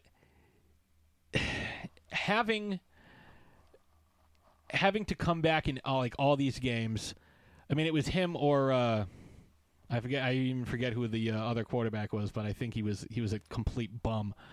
But he took over that was, the savior, the right hand of God, Josh McDaniels. That was McDaniels' draft choice, which is why he doesn't get to make draft choices anymore for the Patriots. He left the Patriots. He's like, yeah, I'm a great coach, and I'm a great offensive coordinator. Went to the Broncos, they were terrible. Went to the Rams, they were terrible. Comes back to the Patriots and has Tom Brady, and oh my God, he's so good. But that's a discussion for another day. But yeah, he had flashes for a couple games, and everybody makes a huge deal about the fact that he threw that 88-yard touchdown pass in overtime to beat the Steelers. And yeah, it was great, but he was also throwing to Demaryius Thomas, and Thomas was able to outrun the defender and score. But the next week, they went to New England and get fucking shellacked. It wasn't even close. Yeah, he had that one great pass, but what did he follow that up with? What did he do? What did he do next? He got fucking crushed. His team got smoked by Tom Brady. Absolutely smoked. And I was like, oh, maybe he has a chance. Nope. Because Belichick, looked at him and was like, okay, this guy can't throw, so we're going to dare him to run. We have some good cover corners. We'll just have them cover. We'll shut down their receivers. He's not going to throw, so he's going to try to run 9 times out of 10. Yeah, so I'm not a fan of having Tim Tebow back in the league.